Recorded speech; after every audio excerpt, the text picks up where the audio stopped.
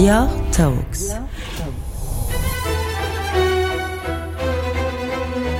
Welcome to the Dior Talks podcast series themed around the 7th edition of Dior Lady Art and hosted by Paris-based journalist Katya Foreman. For this year's event, 11 artists from around the world have participated in a game of metamorphosis by rendering the iconic Lady Dior handbag as a unique piece of art. Joining us today from his home in Long Beach, California, is Alex Gardner, our latest guest on the Dior Talks series themed around the 7th edition of Dior Lady Art. The rising artist, who attended a state school and started out painting in his bedroom in his early 20s, shares colour on his inspirations and personal achievements as an artist who, with a mix of steely drive and visionary ability, has managed to cut through the noise as one of the most promising talents of his generation. So Alex, this is really just to get to know you better and discover your universe. Where are you calling in from today? I'm calling in from Long Beach, California today. I've been living here for quite a while. I went to school here, college, uni, as the Euros call it. And are you at home or are you calling from your studio? I'm at my studio right now. Right. And what can you see around you, just so we can picture what you're surrounded by? Well, right now I'm in kind of the recording wing of the studio. I'm upstairs in the loft. You know, my wife and I embarrassingly started a podcast a while back, so we have all this equipment, which is coming in handy right now. Oh, fantastic. So you're a total pro at this. Yeah, I know what I'm doing. So tell us a bit about your background and where you studied, because I believe you went to a state school, but at first you applied to study film. Is that correct? Yeah, I grew up pretty, blue collar or whatever, for lack of a better word. My mom's an immigrant. My dad didn't have much either. And so it never really felt like an option to pursue a frivolous creative career. But at the same time, I never thought I would be able to tolerate a regular job. I'm an only child, so I spent a lot of time just watching movies alone, drawing, basically just, things one can do by themselves. And so drawing was one of them, watching movies was one of them. And I was really drawn to that medium. And so I thought maybe I can pursue being a director or something. But you ended up studying illustration. Yeah. So while I was in school, I was fortunate enough to be put in touch with a art director for commercials and television. And so I worked a lot of my winter vacations and summer vacations on set. They weren't movies, so I guess it wasn't the best experience and the best introduction to the world. And so with television and commercials and music videos, the people in that industry are a bit more jaded. I think it's less creative, and it really just kind of turned me off to that idea. And so having already been at this school, I had to pivot to something where I can, finish the degree, something I really like. Yeah. And you mentioned your parents earlier. I believe your mother's Japanese, is that right? Yeah. Are your parents artistic at all, or do you have artistic genes in any way? I guess so. So my mom's uncle is a photographer. My dad, was a musician, still plays guitar. Obviously, that's not how he earns a living or whatever, but yeah, very much, alternative lifestyles. A pretty creative family. Okay. Did you have any aha moment when you realized that you wanted to become an artist? Well, I think there were various times in my life where I thought this is something that I was really interested in and I wanted to do. As a kid, you go to your first museum exhibition or something and say, I want to be an artist. And then obviously, different things happen in life and you realize you have to figure out a way to make money in life. But as an adult, I was always just kind of practicing. I was painting in my bedroom in my mom's house in my early 20s and always trying to get better at it and use that as a form of identity or just a way to just enjoy life or whatever. And I was working for this production company and making, decent money. And I was freelance. I would be, 2 weeks on, 1 week off or something like that. And in between jobs was trying to finish paintings. And basically I was coming to a point in my life, in my late 20s, and I was starting to feel more confident with the work I was producing, and also growing increasingly unhappy with the line of work I was in, and starting to feel like time was running out, and that I wasn't fully focused on either the career in production, television, movies or whatever, and also was, halfway in art. And so, I saved a good amount of money, and I figured I can kind of just quit my job and go for it. That's so impressive. So for people listening who might not be familiar with your work, can you describe your universe? So my universe is, it's basically just kind of the world through my eyes, how I see it, my point of view, my opinions, and the way it's depicted visually. I think it's very stylized, figurative work, but the universe is kind of this OCD, sterile environment where I'm trying to bring some whimsy and optimism to otherwise very gloomy, especially contemporary life is growing increasingly gloomy and pessimistic. And I've always been kind of a pessimistic person because of my experiences I had as a kid. But as I get older, in art making in general, I think is a very optimistic act. Just producing is very optimistic because you're, whether it be delusional, believing that there's purpose and there will be a positive outcome based on this, and otherwise you just wouldn't do anything, I guess, Mm-hmm. When it comes to inspirations, there's everyday interactions, but what else might inspire you? Even could it be social media, or we talked about your mixed heritage background. I don't know if Japan has influenced your work at all, but what would you say are some of the key places that you tend to get inspiration? Yeah, I think that goes without saying. My history has just an inherent influence on my work. I remember hearing musicians talk about their first album being kind of the easiest because they have their whole life to draw from. And then the second one gets harder and harder. You have to find new ways and new things to talk about. And so I guess books, different writers. I still draw a lot of inspiration from films. Basically just other creatives that are really good at reflecting and showing what it feels like to just be a human alive at any given time. And hearing all the challenges you've faced and everything you've achieved in such a short space of time, what was it like getting the call to collaborate with Dior? I mean, it was pretty unbelievable at first. And I think initially I had it was at a pretty busy time. I had a couple of shows coming up, and I was kind of in self-sabotage mode and almost felt like I couldn't take it on or I shouldn't take it on. But yeah, obviously it was very exciting. What does Dior mean to you? Are you into fashion at all? Yeah, a personal sense of style was always something very important growing up. And one of the worst insults you can get was being called like a biter or something like. What does that mean? What is a biter? A biter is like someone who's like biting other people's style, kind of like a copycat. Ah, I like it. I'm going to start using that. Yeah, it's an old school. Maybe it's like a 90s term or something. I don't know. It's such a biter. Oh, God, I'm so out of it. Yeah. So what's your view on the art-fashion relationship? I don't know if you've been following any of the other collaborations that Dior's been doing, but what do you think that art can bring to fashion? Well, there seems to be an increased amount of collaborations happening in the last 5 years or so. With Maria Grazia and Kim Jones. Like, I don't know if you saw the Daniel Arsham collaboration or America Burfo. Yeah, Daniel Arsham, Kenny Sharf recently.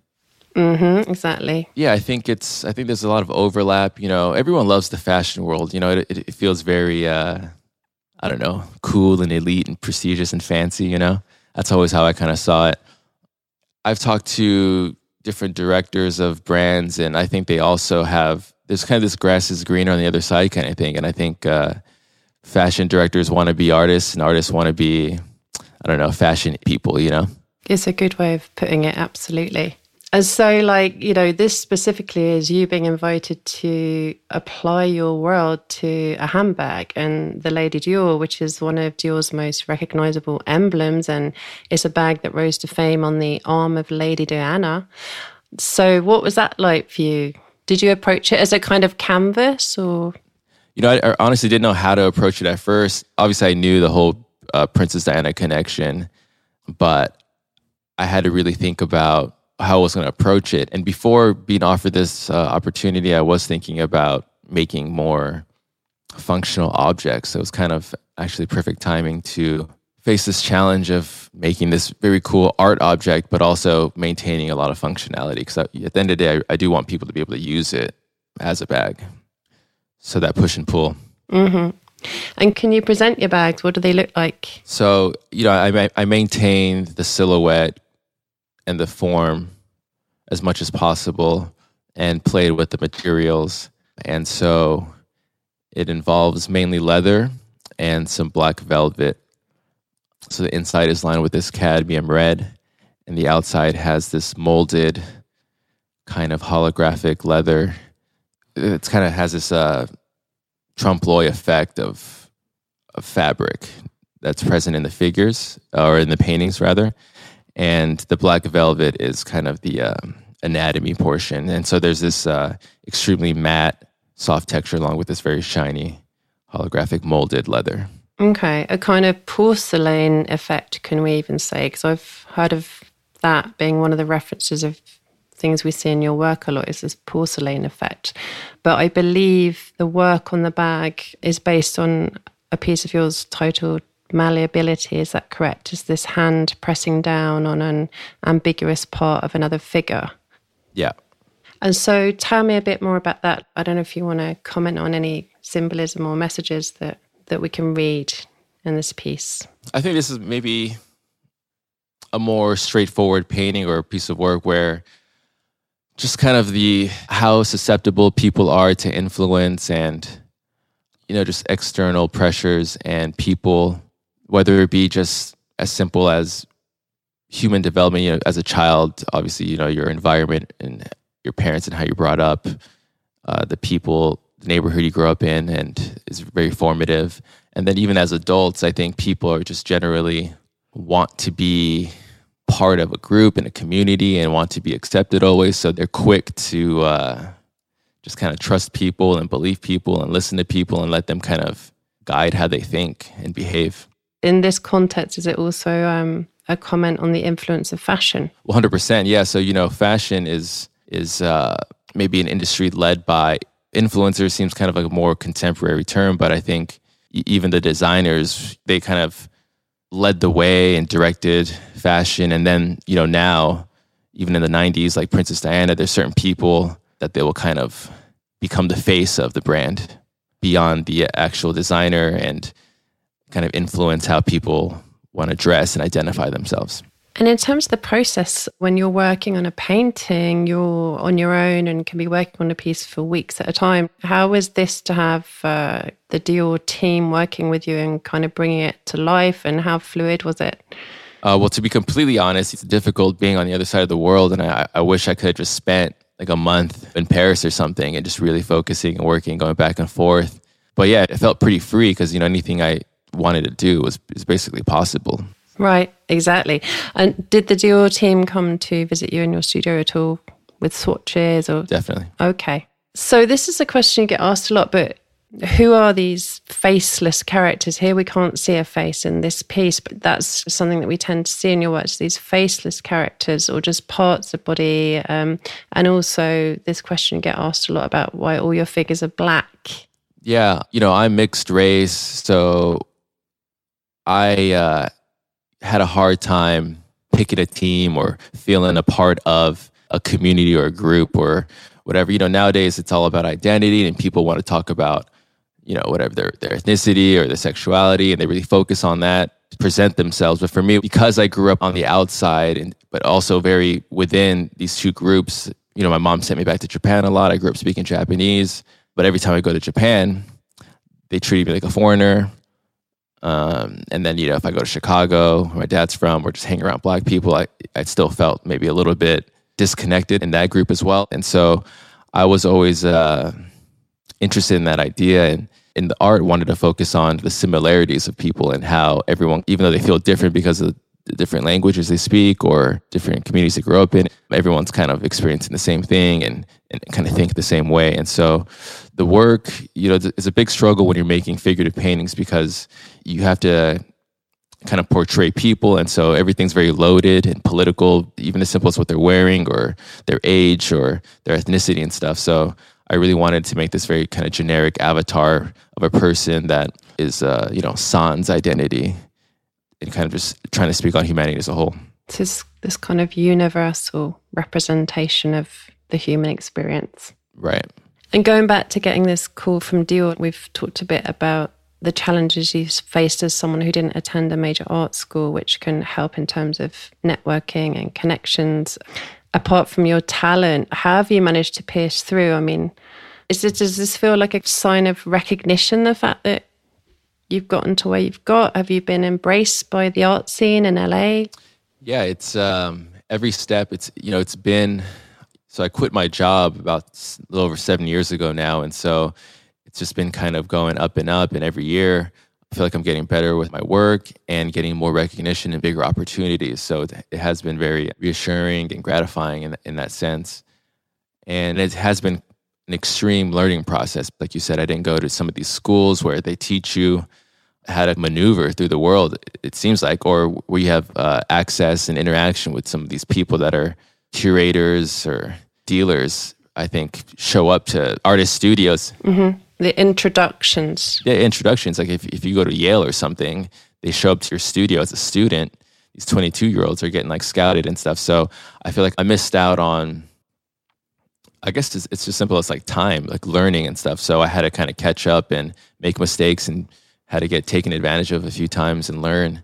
But I do like to talk to people, and I think I'm pretty good at it. So it is a fun process to schmooze a bit. And the world is, it's not just the art world, but the world does kind of just run on relationships. So the more you get out there and get to meet people and put yourself in those situations, in those places, to have the opportunity to get an introduction and a conversation is key. Okay. And what are some of your other career milestones so far? I read that Reggie Watts bought one of your pieces. I'm sure there's lots of other very interesting personalities that have pieces on their walls in their homes. Well, so I recently, this year actually, had a solo show at the museum here in Long Beach, which is kind of a big deal for me because, going to school here, that was the local museum, and me living here, having that kind of hometown presence. Yeah.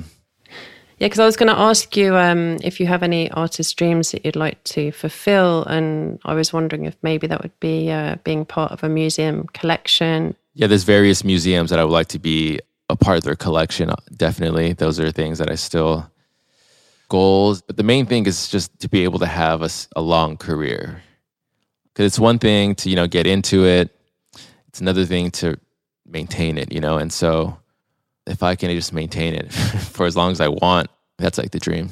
And just to circle back to finish to your Lady Dior, how do you feel about the finished piece?